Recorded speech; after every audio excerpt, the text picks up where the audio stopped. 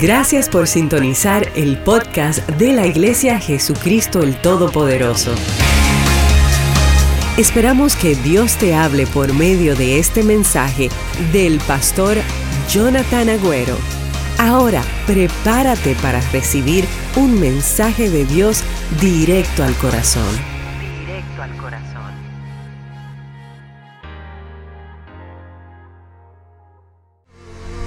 Te honramos, Dios, en este lugar. Gracias por tu presencia. Gracias, Señor, porque tú estás en medio de nosotros y tu palabra dice que cuando tú estás presente, anything can happen, cualquier cosa pueda suceder. Declaramos, Señor, que ahora mismo milagros están comenzando a acontecer, Señor, en las vidas de las personas que han presentado necesidad, que han traído peticiones, que han estado sufriendo, que han pronunciado estas mismas palabras. Ya no sé qué más hacer, no sé a dónde ir, no sé a quién recurrir. Padre, yo declaro que tu fortaleza está llegando.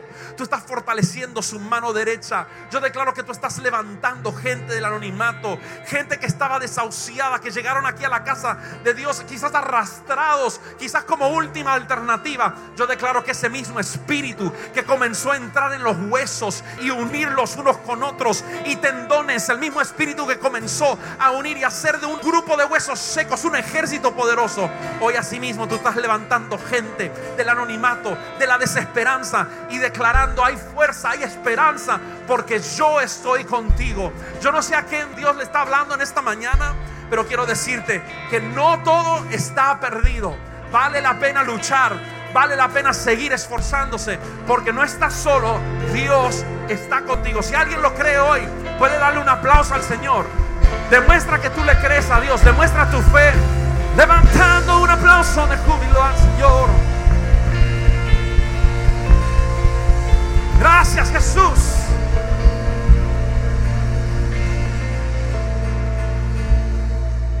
Por un momento Él te ha abandonado.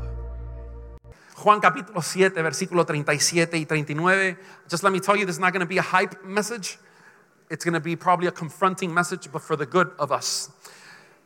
Porque he sentido en mi espíritu. ¿Y cuántos estuvieron aquí toda la serie que hicimos ahora, amando hasta el fin, verdad? Amando sirviendo, amando perdonando, amando compartiendo. Y creo que Dios nos está llevando hacia algo, porque hay mucho trabajo que hacer. Dios no nos llamó a calentar bancas. He called us to play in the team. Nos llamó a estar listo y jugando. Yo jugaba todos los deportes cuando era chico y no me gustaba estar en el banco. Sí, yo quería ser titular. Ni siquiera banco, quería estar ahí jugando en el partido. Calentar el banco es medio aburrido, ¿verdad? Y Dios no te llamó a calentar banco, te llamó a ser exitoso. Así que abraza a 2 o 3 personas cerca de ti y dile: Dios te llamó a estar metido en el partido. Saca algo para anotar, porque Dios muy probablemente te hable. He estado buscando la presencia de Dios y creo que esto es lo que Él quiere que comparta en el día de hoy. Juan 7:37 dice: en el último y gran día de la fiesta, diga conmigo, era una pachanga, ¿sí? Una fiesta, a Jesús le gustaban las fiestas. Dice que Jesús se puso en pie y alzó la voz. En medio de la fiesta se puso en pie y alzó la voz, y esto es lo que dijo: si alguno tiene sed, venga a mí y beba. El que cree en mí, como dice la escritura, de su interior correrán ríos de agua viva. Esto dijo del Espíritu que habían de recibir los creyentes o los que creyesen en Él, pues aún no había venido el Espíritu Santo, porque Jesús no había sido aún glorificado. Jesús lo que está haciendo aquí es anunciando lo que iba a acontecer en unos pocos días después de esto. Estaba prediciendo lo que iba a acontecer en Hechos, ¿verdad? Cuando el Espíritu Santo llegaba y era impartido, investido a los creyentes, lleno del Espíritu Santo, y le estaba preparando a la gente para decir: mire, los que creen en mí, de su interior van a correr ríos de agua viva. ¿Sí? ¿Cuántos pueden levantar su mano conmigo y decir: de mi interior correrán ríos de agua viva? Hoy vamos a hablar de una de las frases que a veces escuchamos tanto en la iglesia. It's a very popular phrase. Incluso las cantamos mucho en las canciones, pero muchas veces no es la realidad de nuestras vidas. Hoy vamos a hablar de la presencia de Dios. Vamos a hablar de la presencia de Dios. What is the presence of God? Why is that important to me? ¿Por qué es importante la presencia de Dios para mi vida? Podemos ver en el Antiguo Testamento y también en algunas partes del Nuevo Testamento que cada vez que se menciona la presencia de Dios, cuando vas al original, se está refiriendo al rostro de Dios. En English, it's the face of God. See, when we talk about the presence of God, or when the Bible speaks about the presence of God, it talks about the face of God. Diga conmigo el rostro de Dios.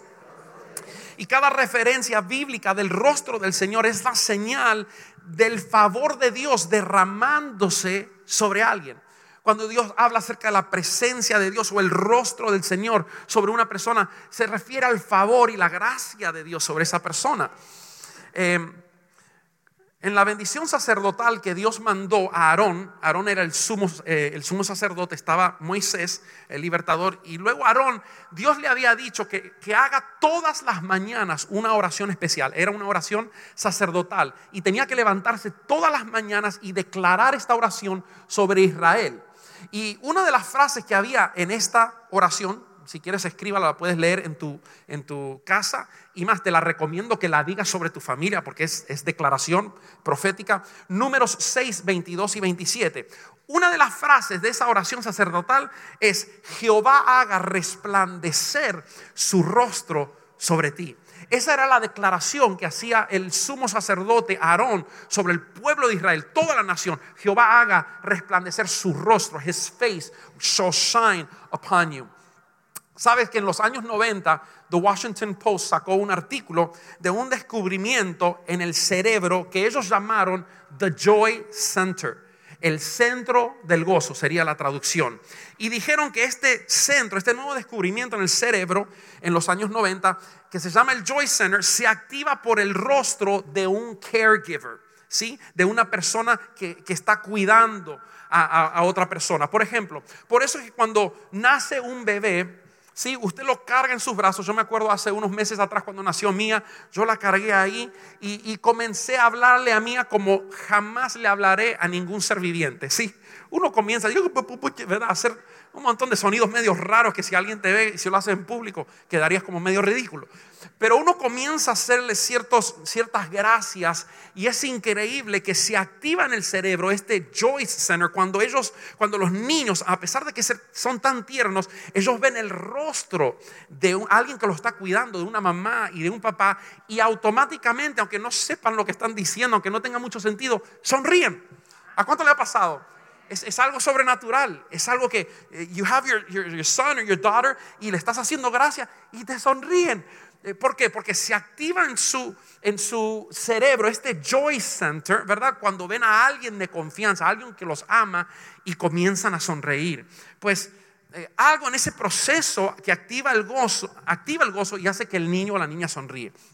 Ahora, si pensamos en esto, el rostro resplandeciente del Padre sobre nosotros, cuando hablamos que su rostro está resplandeciendo sobre nuestras vidas, produce alegría en nosotros. Tú tienes que caminar la vida sabiendo que el rostro de Dios está sobre tu vida. Que así mismo como, ¿cuántos padres hay aquí? Papás y mamá. Así mismo como un día cargaste to your infant, cargaste a tu bebito o tu bebita, como el papá ahí lo está cargando, ¿verdad? Y está sonriéndote a ti. Así Dios te tiene en sus brazos. Quizás usted dice, bueno, yo no soy tan bebito, ¿sí? Yo tampoco. Pero así Dios nos ama. ¿Cuántos dicen amén? Y su rostro está brillando sobre nuestras vidas. Dios nos dio al Espíritu Santo, que es Dios en la tierra. El concepto que usa la Biblia cuando dice que Dios nos dio al Espíritu Santo es como el concepto de un anticipo, ¿sí? Como cuando usted va y da un down payment para un automóvil. Usted da un down payment y después tiene que seguir pagando. Bueno, el Espíritu Santo fue como un anticipo. Fue como Dios diciendo, mira, te voy a dar esto, pero algo viene mayor después. Un día nos vamos a encontrar cara a cara con Jesús. ¿Cuántos anhelan ese momento? Vamos a estar cara a cara con el Señor, con nuestro Creador, ¿sí? Pero Dios nos dio esto y ¿sabes? A veces es triste porque el regalo más grande que una persona pueda recibir a veces es el que más menospreciamos. ¿Usted sabe lo que es Dios viviendo dentro de nosotros?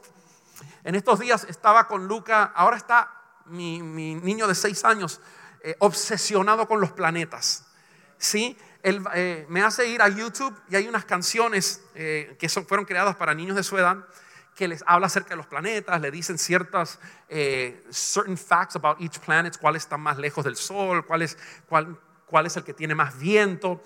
Y Lucas está obsesionado, sabe más de planetas Lucas que yo, lo admito.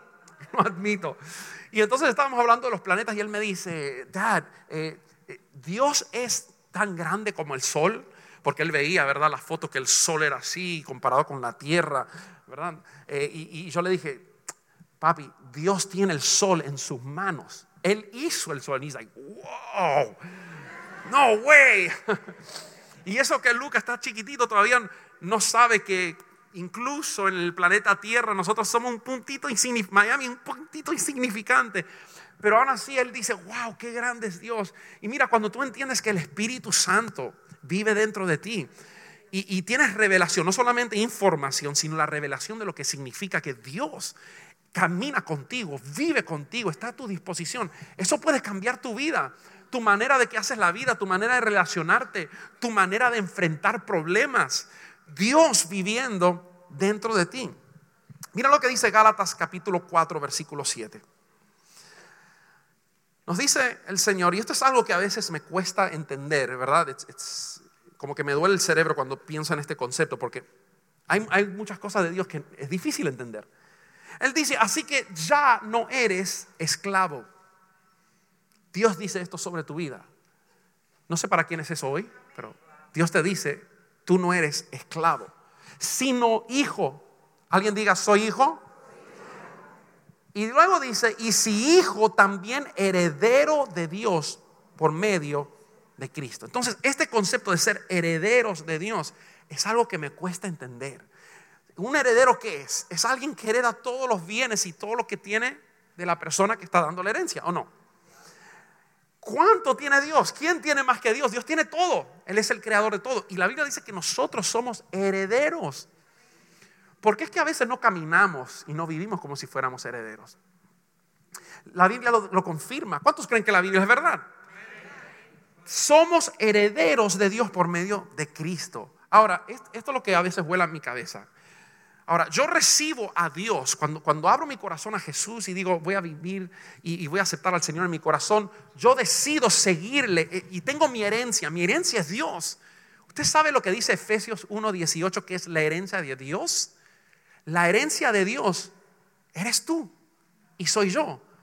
Y that baffles me. Yo me pongo a pensar como que eso no es un canje justo. Como que yo recibo todo lo grande que es Dios y Dios lo que recibe soy little old me, imperfecto, con mis imperfecciones. Y eso te debería mostrar cuánto Dios te ama, cuán especial tú eres, cuánto Dios cree en ti. ¿Por qué no abrazas a alguien que tenga cerca de ti y dile, Dios te ama hasta el final? Tú eres importante para Él. Tú eres su herencia. Y mira, déjame ir un poquito más profundo. Tú puedes entender cuánto Dios confía en ti por lo que Dios te ha confiado. ¿Qué nos confió Dios? El Espíritu Santo. Mira, en una ocasión Jesús dijo, mire, si blasfeman contra el Padre y se arrepienten, les será perdonado. Si blasfeman contra Jesús el Hijo y se arrepienten, les será perdonado. Pero el que blasfeme contra el Espíritu Santo, you're in trouble, baby. Sí, eso sí, ya no hay perdón. Y eso fue lo que ellos valoran tanto, fue lo que Dios te confió a ti. Eso te debe demostrar cuán importante tú eres para el Señor. Él nos confió el Espíritu Santo. Yo no sé si te emociona eso, pero eso me hace sentir a mí especial. Me hace sentir que Dios me ama, que soy especial, que no soy cualquier cosa. La reverencia que tiene Dios el Padre y Jesús por el Espíritu Santo es increíble. Aquí está el tesoro del cielo, ¿ok? El tesoro del cielo, el Espíritu Santo, y Dios decidió ponerlo dentro de cada creyente. Pero here's the problem. Él quiere salir. Silencio sepulcral. Lo que acabamos de leer al principio, por eso quise comenzar con esa escritura.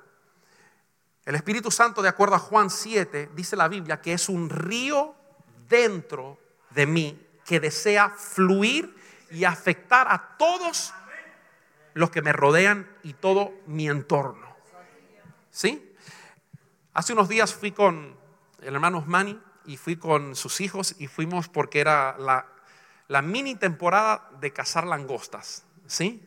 Entonces nos fuimos en un bote de un amigo de Osmani y con sus hijos y mientras íbamos estábamos hablando acerca de algunos pescados, cuáles son los pescados que saben más rico, ¿verdad? Y comenzamos a hablar de los hogfish. Es más, Carlita se comió el hogfish ayer y quedó, y mi suegro también probó un poco, ¿verdad?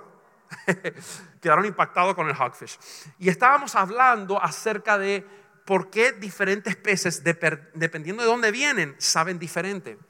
Y entonces comenzamos a hablar acerca de los peces del mar, que ricos saben, los de los ríos, pero luego que los de los lagos no saben tan rico. Y entonces con Osmani comenzamos a hablar y él comenzó a decirme, sí, la cuestión es que en el mar hay corriente, se mueve el agua, hay olas, ¿verdad? El agua no está estancada.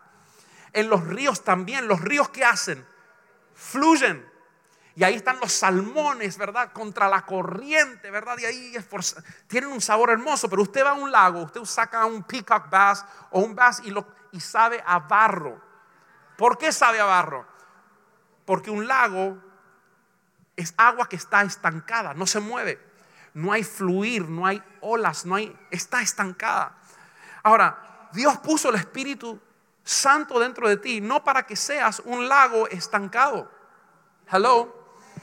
Dios puso el Espíritu dentro de ti para que sea un río. ¿Y qué hacen los ríos? Fluyen de adentro hacia afuera.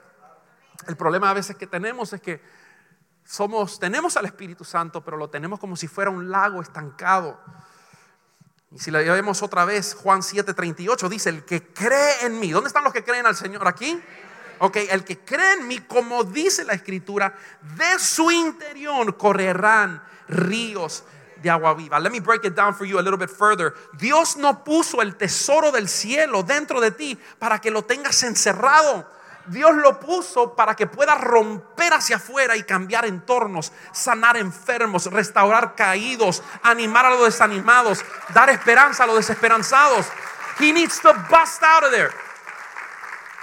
In JTP, God placed the Holy Spirit inside of you so He can bust out and change and affect your surroundings with the power of the Holy Spirit. El Espíritu Santo es el poder del cielo. Diga conmigo, es el poder del cielo, fluyendo a través de nuestras palabras y, ojo, nuestras acciones. Porque uno de los apóstoles dijo en una ocasión, el evangelio no consiste solamente de palabras, sino de ¿qué? Come on, somebody say power. Poder. There's a saying in English that words are cheap. Hoy en día hay tanta información. Sí, tú puedes entrar en internet, buscar lo que piensan tantos. Hoy en día cada persona tiene su propio Dios. Hay ateos que ni creen en Dios. Hay gente que creen en la chakra. Hay gente que adoran un coco. Hoy en día hay tanta información, pero poder no hay en todos los lugares. Y Dios dice a través de sus apóstoles que lo que nos diferencia a nosotros y que no nos hace a nosotros un lago estancado y que nos hace un río que fluye, es que hay algo dentro de nosotros que produce vida, que es el Espíritu Santo. Y cuando el Espíritu Santo está dentro de ti, no solamente vas a tener palabras bonitas, encouraging words, sino que van a haber manifestaciones de poder. Sabes que people are tired of words. Lo que necesitan ver es la gloria de Dios en tu vida. Ahí donde tú trabajas, tú conoces personas. Quizás hoy mismo hay gente aquí que for yourself you need a miracle. Necesitas que Dios haga algo. Y sabes que estás en el lugar correcto, porque el evangelio de Jesucristo, el que predicamos desde este púlpito, no consiste solamente de palabras, sino de poder. Abraza al que tienes a tu lado y dile, asegúrate que tengas ese poder.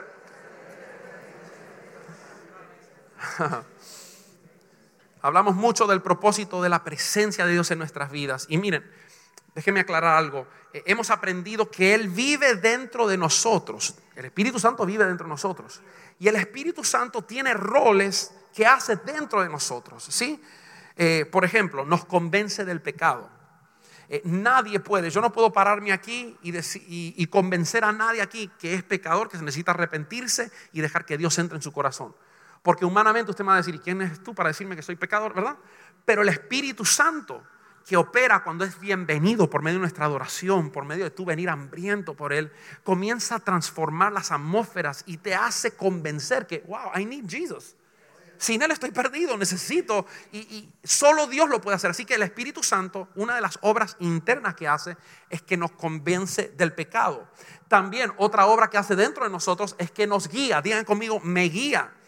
Cuando estamos confusos, yo puedo ir a Dios y decir: Espíritu Santo, guía. Tú eres mi guía, lo dice tu palabra. No sé qué hacer en esta determinación o en esta decisión. Guíame. Otra cosa que hace es que nos defiende. Right? Nos protege cuando de repente hay alguien que de repente tiene intenciones malas y tú, ingenuo, quizás estás ahí. El Espíritu Santo te puede decir: cuidado, no hagas negocio con ese, o cuidado con este, o cuidado porque tiene una sonrisa, pero detrás de una sonrisa. El Espíritu Santo te revela ciertas cosas, ¿verdad? Te protege, también te conforta. La Biblia dice que el Espíritu Santo, He's our comforter. When we're going through stuff that we can't handle, cuando estamos pasando por momentos que no podemos nosotros mismos lidiar con esas cosas, podemos ir a Él y decirle: Señor, this burden's too much. Esta carga es demasiado pesada, ayúdame. Y dice que Él nos conforta, ¿verdad? Es nuestro consejero. Ahora, todo eso y mucho más. Él está dentro de nosotros y nunca nos abandonará. Pero algo diferente es cuando la presencia de Dios viene sobre una persona. Esto entonces es para manifestar a Dios en tu entorno. Cuando la Biblia habla acerca de ser lleno del Espíritu Santo, es manifestar lo que hay dentro de ti, dejar que ese río fluya para entonces afectar al mundo. ¿Sabes qué? Hoy estamos necesitando, como nunca antes, la gente, las calles, las ciudades, los barrios están necesitando que la iglesia se levante y manifiesten el poder del Espíritu Santo hacia afuera. Abraza al que tienes a tu lado y dile: te están esperando a ti. Dile: no mires al de al lado, no me mires a mí, dile: es contigo la cosa.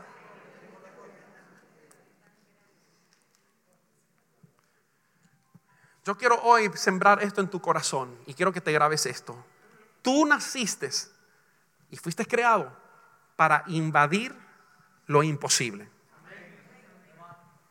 I know maybe some of you, quizás algunos de ustedes puedan pensar sobre eso y decir: bueno, yo para invadir, sí, tú fuiste creado. Y es más, digo, la razón por qué tú sigues vivo en el planeta Tierra es porque Dios tiene un propósito. El propósito no es solamente bendecirte a ti para que tú vivas bien. Dios hace eso como respuesta de tú tener un corazón hacia Dios genuino, que yo te sirvo, Dios, porque amo la gente, amo lo que tú amas. Entonces Dios te tiene aquí. Estás vivo con un solo propósito. No es para trabajar, aunque trabajamos. No es para criar a tus hijos, aunque criamos hijos. Muy importante, la familia. Yo entiendo todo eso.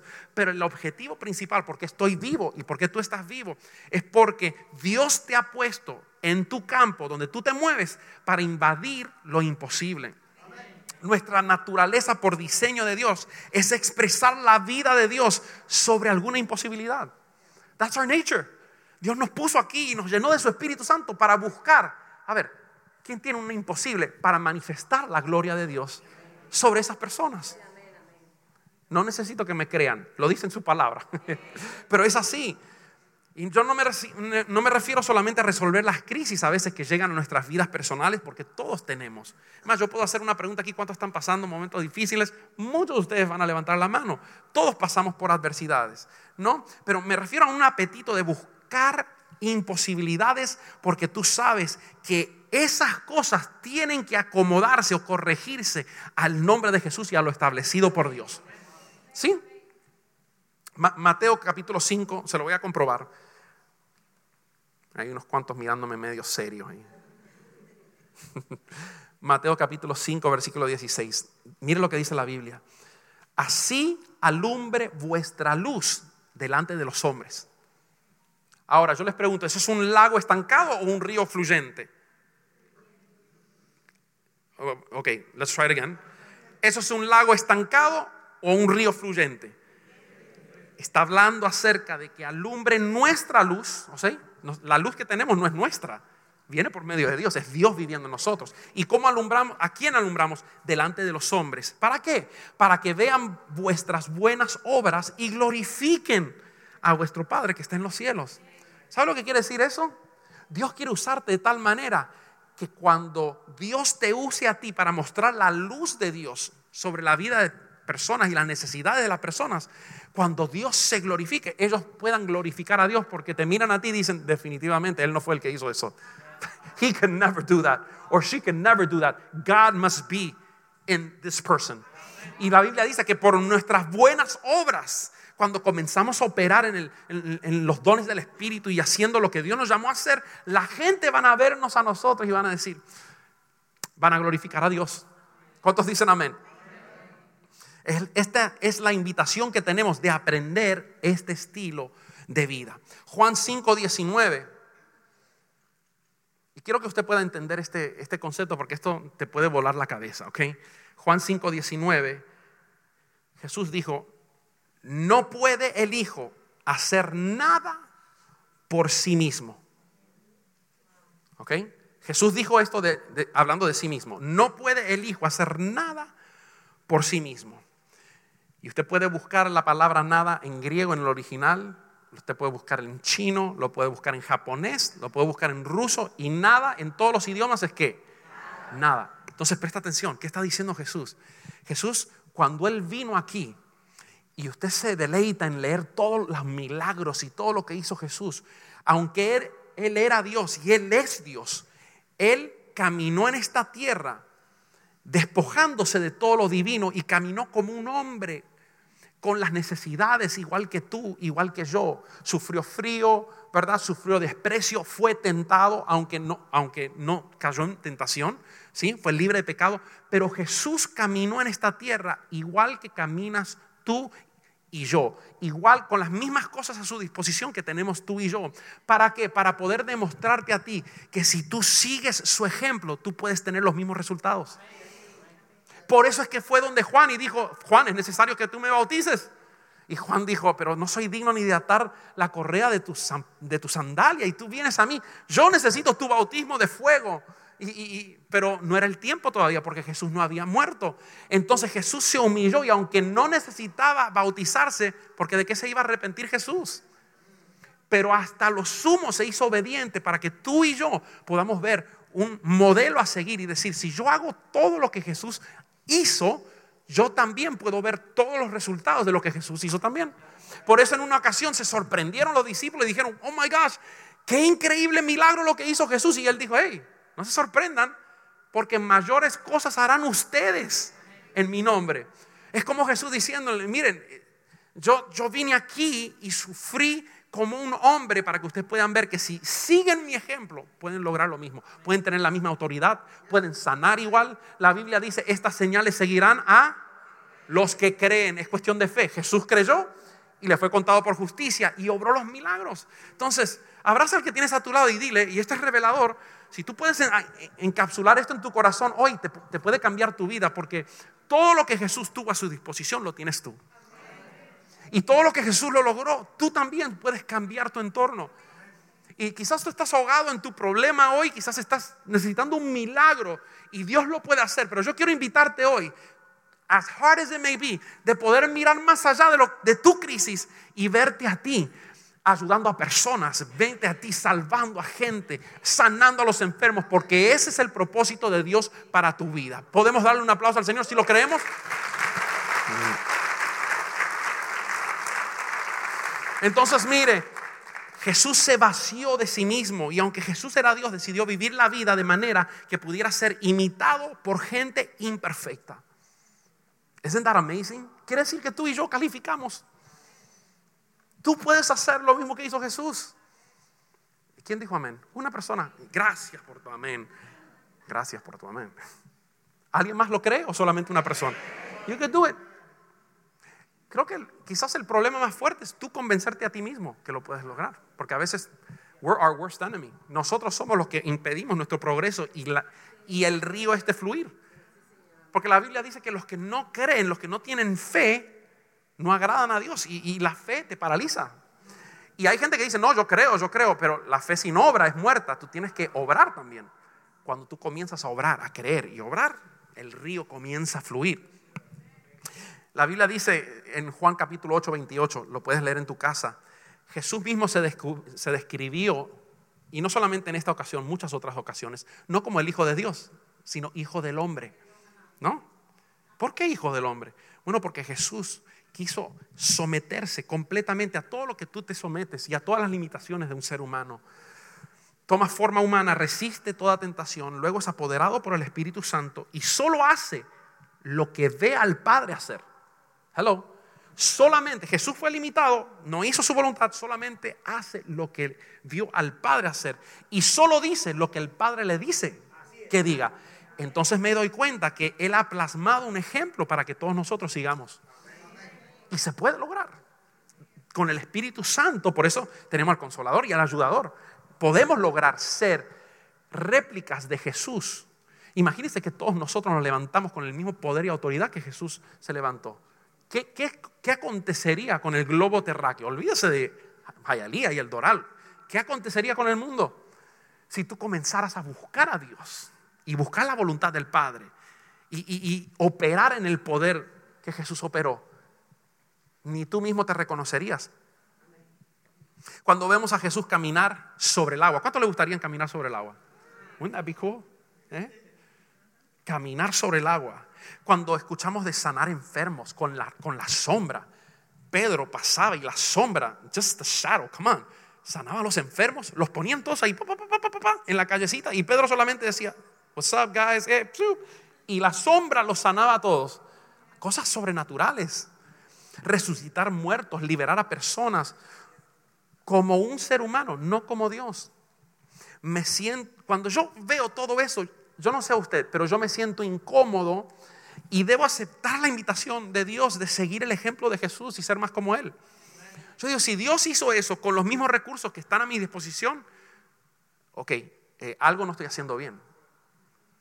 Y yo creo que nuestra inversión de nuestra vida, de los años que nos quedan, debiera ser enfocado en esto. Señor, ¿cómo puedo acercarme más a ti? Porque si yo me acerco más a ti, entonces puedo conocerte más, puedo recibir más, porque el secreto de Jesús, ¿qué era?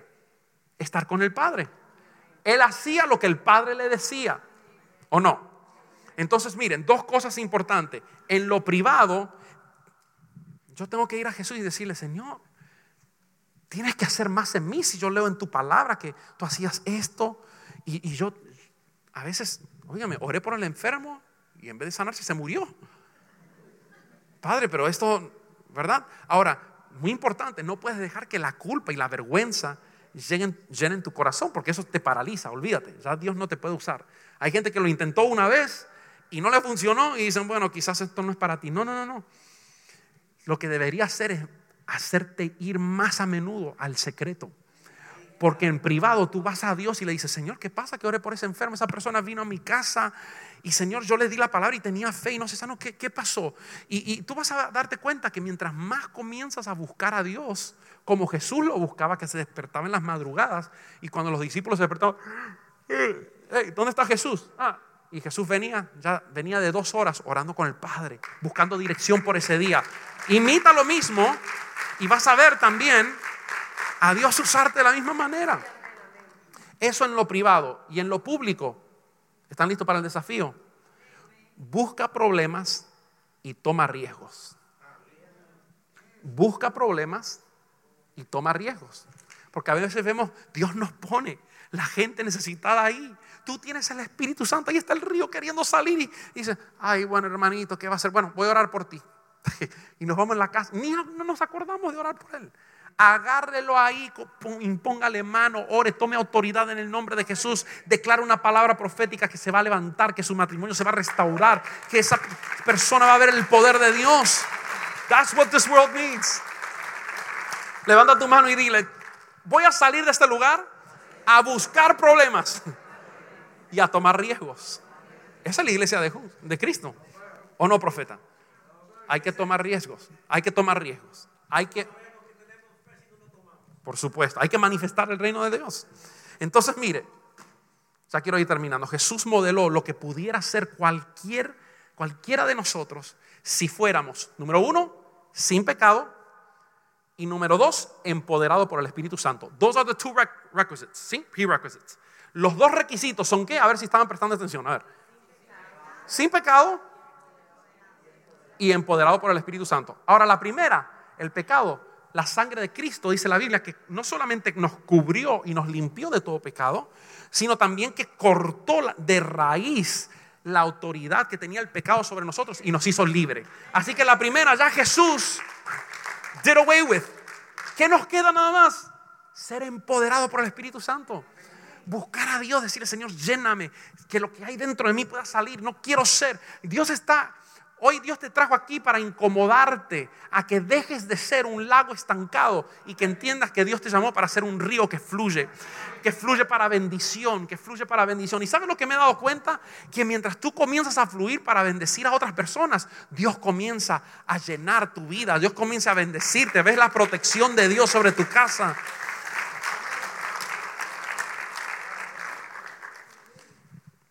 Is there a bottle around here? Let me get the bottle back there.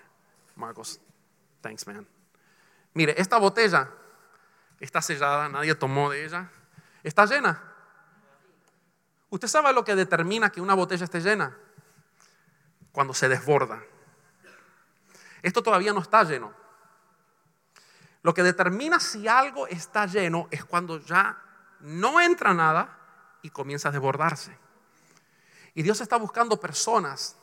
Porque hasta que tú no te llenes del Espíritu Santo, hasta que tú no permitas que el Espíritu Santo manifieste y tú mueras a ti mismo, a tus planes, a tus deseos, y permitas que los planos de Dios gobiernen en tu vida, recién ahí entonces cuando tú te llenas de Él y ya no queda más Jonathan Agüero aquí, es Espíritu Santo, es Dios, es el propósito de Dios. Me levanto en la mañana y estoy pensando: Dios, ¿quién vas a poner a mi lado para poder ser de bendición? ¿Para quién me vas a dar una palabra? ¿Qué puedo hacer hoy para expandir el reino? Sí, te levantas, te acuestas, piensas y estás kingdom minded, mentalidad de reino. Entonces, ¿qué pasa? Cuando estás llenito se desborda y entonces ya no te vuelves, ya no eres un lago estancado, sino que eres un ¿qué? Un río que fluye. Abraza al que tienes a tu lado y dile: Dios te está transformando hoy de un lago semi estancado a ser un río que fluye lleno del Espíritu Santo. Yeah. Amen. El que tenga oídos para oír, que oiga. Me encanta una historia muy común que ustedes seguramente han escuchado. Está Jesús haciendo lo que Él siempre hacía todos los días, afectando a la gente para bien, buscando necesidades para satisfacerla. Y en todo eso hay un gentío, estaba sanando gente. Imagínense, la gente veía el poder, y como te va a pasar a ti en tu trabajo y en ti en tu escuela con los jóvenes, la gente se va a comenzar a golpear porque no está acostumbrado a ver manifestaciones del poder. Y entonces comenzaron a seguir. Y yo me imagino miles de personas y Jesús en el medio ahí, todo el mundo tratando de llegar. Y de repente Jesús se detiene y dice: ¿quién me tocó? Y entonces ahí están todos los discípulos como salchichas de Viena, ¿verdad? Y todos aplastados. Jesús, ¿cómo vas a decir quién te tocó? Si mira cuánto es la multitud. Quizás fue Juan o Pedro, no sé, quizás Tomás, uno de nosotros. Y él dijo: no, porque el toque que yo recibí o el toque que yo sentí fue diferente. I felt power being released from me. Ahora, no es que ahora Jesús tiene menos poder because he lost some, porque el Espíritu Santo es una fuente inagotable de poder. Pero ¿sabes qué? Cuando tú estás conectado con Dios y eres un río que fluye y estás lleno del Espíritu Santo, tú puedes sentir espiritualmente when there's a draw. Cuando alguien de repente viene con necesidad genuina y tiene fe, y de repente viene y agarra y es como que poder salió de él. Y Jesús vio la situación de esta mujer y él dijo: ¿a quién me tocó? Y después la mujer dijo: fui yo, toda atemorizada, porque la condición de esa mujer era para que ni siquiera esté en público. La Biblia dice que cuando tenían pérdida de sangre, cuando tenían an issue of blood, no podían estar en público porque eran considerados inmundos. Pero a ella no le importó lo que pensaba la gente. Ella luchó por su milagro. Qué lindo cuando hay gente así, que puedes estar en crisis y no te importa ya lo que piensan la gente porque estás desesperado, necesitas un toque de Dios. Y quizás llegaste así a la iglesia hoy y tu pensamiento es: si solo puedo tocar el manto del Señor, quedaré sano. Y esta mujer fue, y la fe de ella, Jesús le dice: tu fe te ha salvado. Ve, mujer, había gastado todo su dineral en médicos, 12 años, nadie podía hacer nada, y con un toque de Jesús quedó sano. Querido amigo que estás aquí, querida amiga que estás aquí, eso mismo puede acontecer en tu trabajo todos los días. Eso mismo debe de acontecer en tu barrio. Tenemos que comenzar a buscar necesidades y tomar riesgos Porque si no alumbra la iglesia de Cristo, ¿quién va a alumbrar? ¿Cómo pueden invocar a aquel que no conocen? ¿Cómo pueden creer en aquel que nadie les predicó? Benditos son los pies de los que anuncian la paz, las buenas nuevas del Señor. Y esa es la iglesia de Jesucristo. El Espíritu Santo vive dentro de ti para tu conveniencia, pero viene y se manifiesta y rebosa fuera de ti para que impactes tu entorno. Yo estoy creyendo que en días no tan distantes, es más, pudiera suceder donde vayas a almorzar hoy mismo, te vas a ver viviendo y haciendo cosas que nunca pensaste ni soñaste estar haciendo. Porque no lo vas a hacer en el poder de tus fuerzas, sino que lo vas a hacer en el poder de tu Espíritu Santo. Te vas a conectar con la fuente, porque desconectado de la fuente, si no tienes vida de oración, si no vas a Dios, olvídate, no va a suceder. Pero cuando tú te conectes a la fuente, va a fluir lo que fluye de la fuente y vas a poder manifestar el reino de Dios.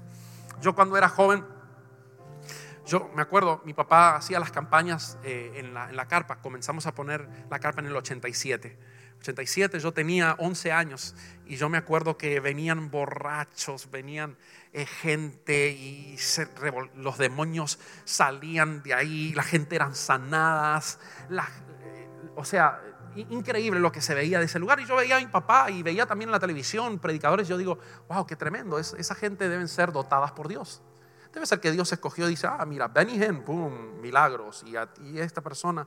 Pero después me di cuenta que Dios nos dio todo eso, está a nuestro alcance. It's just a matter of if you believe it. Y estas señales seguirán a los que creen. En mi nombre echarán fuera demonios. ¿Lo crees? Pondrán las manos sobre los enfermos y sanarán. ¿Lo crees? ¿Crees que Dios te puede usar para entrar a Bernardo García y resucitar a Bernardo? Sí, resucitar los muertos. Ahí Miguelito levantó la mano, mire. Sí. ¿Sabe la revolución que se formaría si de un cajón se levanta un muerto? Ajá. Ay, pero pues, no me atrevo a hacer. Claro, ese es el problema. Ese es el problema. Hay que buscar riesgos, buscar problemas y tomar riesgos. En el Padre Nuestro encontramos la frase: sea hecha tu voluntad en la tierra, así como es en el cielo. Así como está en el cielo, que hay sanidad, que hay libertad, que esa misma voluntad que tú tienes para el cielo también sea hecha aquí en la tierra. Ese es el Padre Nuestro. Y esa es la vida de cada creyente. Cuando tú miras a tu alrededor, si ves una necesidad, tú tienes el poder de Dios. Es tiempo de que comencemos a caminar como lo que Dios dice que nosotros. Y Dios no nos estaba diciendo que nos juntemos en la iglesia y hagamos un montón de actividades religiosas para ocuparnos de no caer en tentación. Ay, si los entretengo ahí en la iglesita y muchos entonces no van a caer en tentación, no van a estar en la calle. No, eso no es la vida cristiana. Él dio un mandato militar, ¿sí? Id y predicad el evangelio a todo el mundo, ir y formar discípulos y enseñar todas las cosas que los he enseñado.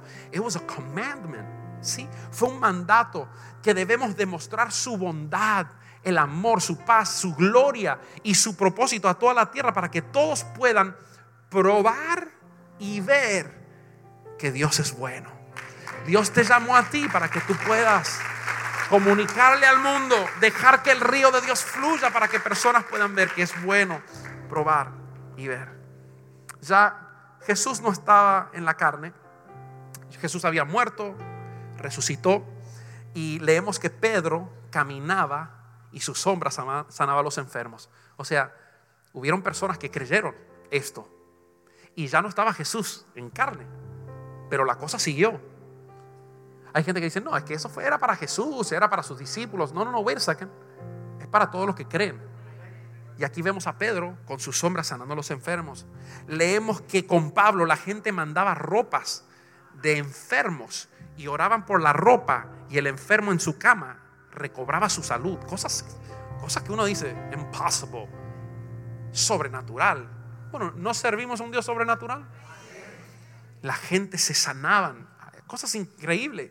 La iglesia de Jesucristo debemos anhelar manifestar eso, que mientras la presencia de Dios reposa sobre ti, todos a tu alrededor sean impactados por esa presencia. Jesús prometió que Él abriría los cielos sobre nosotros. Pero muchas veces la realidad que existe entre nuestras dos orejas, aquí en nuestro cerebro, es lo opuesto. A veces pensamos que los cielos están cerrados, que Dios no lo puede hacer, que Dios no nos va a respaldar. ¿Por qué es que pensamos así? ¿Por qué es que damos lugar a la duda, a la incredulidad? Bill Johnson de Bethel dijo: cuando ves un problema en tu vecindario o en tu lugar de empleo y en tu mente crees que están cerrados los cielos, en realidad lo que estás haciendo es empoderando una mentira. Y cuando crees una mentira, empoderas al mentiroso. ¿A quién estamos empoderando? Al que tiene la verdad, a Jesús, que te dijo: yo estoy contigo. Manifiesta el reino de la luz a la gente que están en tinieblas. O a veces nos cohibimos y decimos: no creo. Cuando hacemos así, empoderamos. Ganó el mentiroso. Y no debe ganar el mentiroso. Va a ganar el bien. Yo no sé usted, pero yo me he determinado. Y hoy vamos a hacer un pacto delante de Dios. Y vamos a venir aquí. Porque mire, solo toma que tú pongas de tu parte. Y luego Dios, tú no vas a sanar al enfermo, tú no vas a resucitar. Dios lo va a hacer. Tú solo tienes que tener la fe para hacer tu parte y orar.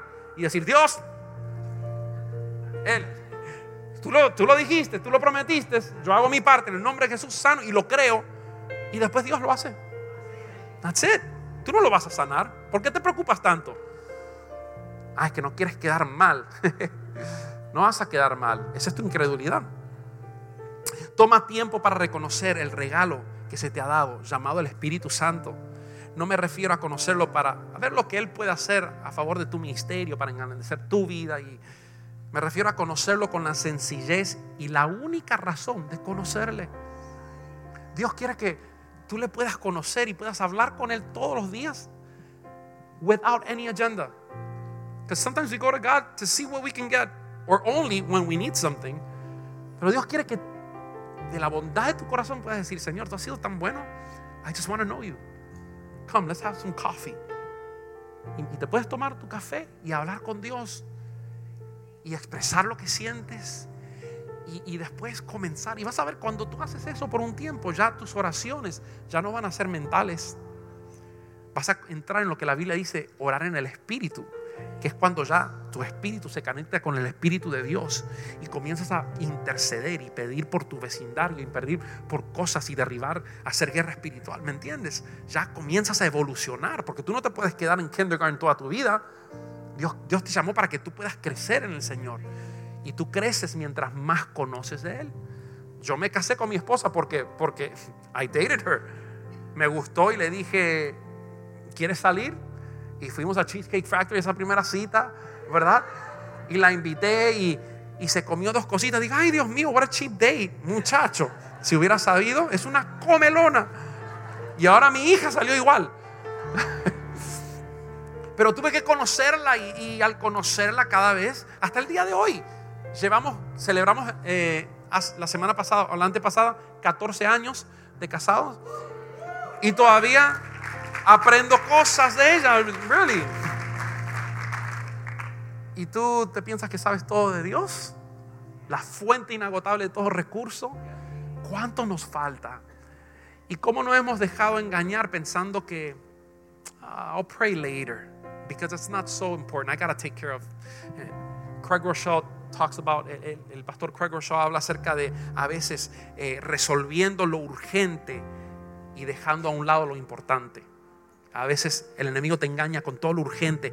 Y yo soy así. Yo soy una persona que en mi trabajo, si tengo muchas cositas que hacer, yo quiero hacer, y una grande, quiero resolver todo esto para ya dejar ordenado. Y a veces se me va todo el día en esto. Y después lo importante, no. Y a veces así nos tiene engrupido el enemigo, resolviendo cosas, levantando fuegos. Y preocupándome por esto. Y nunca, ¿sabes qué? Deja que Dios apague tus fuegos y tú comienzas a buscarle y edificar el reino de Dios, y vas a ver cómo todo va a fluir, cómo la gloria de Dios va a comenzar a... Ponte de pie.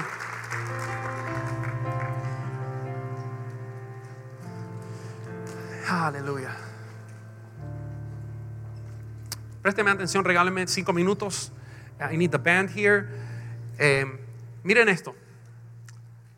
Con todo mi corazón creo que hay sombras que necesitan comenzar a sanar nuevamente. Creo que hay aguas que nuevamente necesitan ser caminadas encima. Hay enfermedades que hoy, en el lugar donde tú te mueves y donde Dios te ha puesto, necesitan escuchar el nombre de Jesús saliendo de tus labios y manifestando el poder de Dios. We're living in this time. La Biblia dice que la tierra está esperando la manifestación del pueblo de Dios. Y ahí estás tú con tu laguito estancado. Y mi intención no es herir a nadie ni ofender a nadie, pero yo quiero hoy, por medio del Espíritu Santo, que recibas esto con madurez y que puedas decir: hay más para mí. Dios me llamó para más.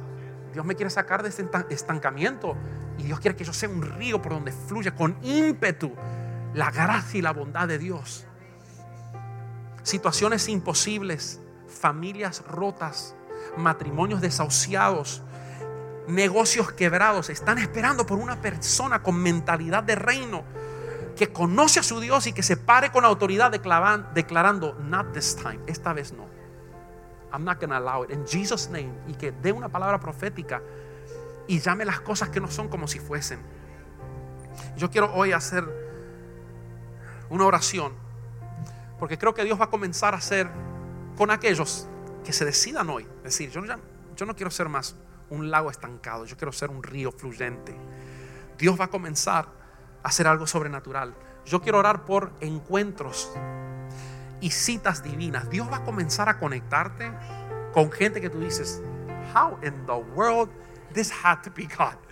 Dios te va a conectar y Dios va a poner gracia en tu boca porque tú buscaste a Dios. Si hubo alguien que estaba, prostitutas, gente que están mal, gente que están necesitando y están buscando a alguien que le ayude, y con todos sus errores, postrándose al borde de su cama diciendo: Señor, ayúdame, Dios, no sé, mándame a alguien. Y Dios te va a conectar a ti porque tú buscaste al mismo Dios que estaba buscando ella o él, y Dios va a crear conexiones divinas y tú vas a llegar con autoridad, con una palabra. Vas a orar por enfermos, vas a comenzar a profetizar la vida de Dios sobre sus vidas. Que el sur de la Florida sea conmovida por lo que está siendo depositado en cada corazón de los que están dispuestos hoy a decir: Señor, yo quiero más. There's gotta be more. This is not just a feel good, come, me siento bien, recibo aliento y estoy listo para enfrentar el lunes. No es más que motivación. Esto es el poder del Espíritu Santo, Dios mismo viviéndote en tú. Dios está buscando gente que digan: hágase tu voluntad en Hialeah, hágase tu voluntad en el Doral, que tu reino, venga tu reino aquí en esta ciudad. Y yo quiero pedir que todo ojo se cierre en este lugar, porque ahora viene el momento de la verdad. Porque Dios nunca fuerza a nadie a hacer nada. Es más, Dios es un caballero. Pero la Biblia sí dice que Él está interesado en ayudarte y que tú puedas ser la respuesta para muchos. Él está a la puerta de tu corazón llamando. Y yo quiero hoy preguntar a aquellas personas que deciden decir: Señor, yo reconozco que partes de mi vida están estancadas, que no estoy siendo la respuesta en mi campo, a la gente que me rodean, que debo estar. No estoy alumbrando tu luz como debiera. Y yo hoy quiero decir: Señor, no estoy conforme, yo quiero más.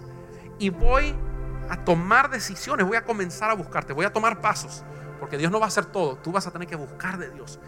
Y día tras día vas a tener que decir: Señor, lléname de tu Espíritu Santo. No quiero ser esta botellita que no quiero estar hasta aquí, ni hasta aquí, ni hasta aquí. Yo quiero, Señor, que todo lo que hay dentro de mí, todo lo que me confiaste, que es el Espíritu Santo, que pueda salir de mí y que pueda obrar milagros. Si ese eres tú, quiero que vengas aquí al altar de Dios. Ese va a ser tu paso de fe, de decir: Señor, cuando veo lo que hizo Jesús y veo lo que hago yo, estoy tan lejos. Pero yo quiero comenzar a acercarme día a día más y más, y reflejar la bondad y el poder del Señor, no solamente con palabras, sino con poder. No solamente con palabras, sino con poder. Y vas a ver cómo Dios va a comenzar a darte gracia. Vas a ver cómo Dios va a comenzar a fluir dentro de ti hacia la gente. Va a comenzar a darte palabras específicas para personas, dones que ni siquiera sabía que tú tenías, dones espirituales. 1 Corintios 12, van a comenzar a manifestarse y vas a ver cómo Dios, a tú comenzar a buscar su reino, Dios va a comenzar a interesarse por tus cosas y Dios va a arreglar tus problemas. Dios te va a ayudar, te va a dar gracia, te va a dar sabiduría sobrenatural. Vas a ver la mano de Dios reflejada sobre tu vida. Vamos, ¿dónde están los que están creyendo eso? Yo quiero ahí donde tú estás, que tú puedas cerrar tus ojos, porque hoy quiero declarar sobre tu vida. Yo declaro en el nombre de Jesús que hoy Dios está marcando a la gente aquí con el Espíritu Santo. Está llenando a la gente que vinieron a este lugar con sed y hambre de su justicia. La Biblia dice en Juan 7:37 que aquellos que tienen sed pueden venir a Él y beber, y de su interior correrán ríos de agua viva. En el nombre de Jesús, yo declaro hoy que el río del Señor está fluyendo en todo este lugar, desde el este hasta el oeste, desde el norte hasta el sur. Cada persona hoy que necesita y se da cuenta que tiene más necesidad de Dios, hoy tu río está llenando cada corazón. Padre, yo declaro que tú vienes sobre nosotros y nos apasionas por ti. Nos apasionas, Señor, por la gente que está en necesidad. Yo declaro que el sur de la Florida será conmovida por lo que está siendo depositado en cada corazón dispuesto en este lugar. Hoy te decimos, Dios, hágase tu voluntad en Hialeah, hágase tu voluntad en El Doral, hágase tu voluntad en la Florida, como se hace en el cielo. Venga tu reino hoy aquí. Yo declaro en el nombre del Señor activación de los dones proféticos. En el nombre de Jesús ahora declaro el poder de Dios llenando las vidas. Padre, bautizo en el Espíritu Santo. Declaro, Señor, que todo lo inicuo comienza a salir y la luz tuya, Señor, comienza a levantarse en los corazones de las personas, para levantarse y ponerlo en lo alto, que este mundo pueda conocer que tú eres Dios. En el nombre de Jesús, Señor, yo declaro y profetizo en el nombre de Jesús que de este lugar van a salir llenos del Espíritu Santo para quebrantar el reino de las tinieblas. Tú vas a levantar mujeres, jóvenes, ancianos, hombres, niños, adolescentes, llenos del Espíritu Santo para cambiar su entorno. Vamos, si ese eres tú, no te canses, levanta tus manos, declara: Señor, envíame a mí. Vamos, Él quiere oír tu clamor. Abre tu boca, vamos, dile: Señor, cuenta conmigo, cuenta conmigo, cuenta conmigo. Él quiere ver que tú de verdad lo quieres. Convence a Dios que tú de verdad lo quieres. Abre tu boca y dile: God, I want more of you, I need you, I want to be un reflejo de tu amor. En el nombre de Jesús, fluye Dios, en el nombre de Jesús. Comienza a fluir, comienza a fluir, comienza a fluir en el nombre de Jesús. Si deseas compartir lo que Dios ha hecho en tu vida por medio de este mensaje, puedes escribirnos al correo amen@ministeriojtp.com. Y si deseas ser parte de lo que Dios está haciendo en la Florida, puedes enviar tu donación entrando a nuestra página web ministeriojtp.com. Y te esperamos en el próximo episodio del podcast de la Iglesia Jesucristo el Todopoderoso.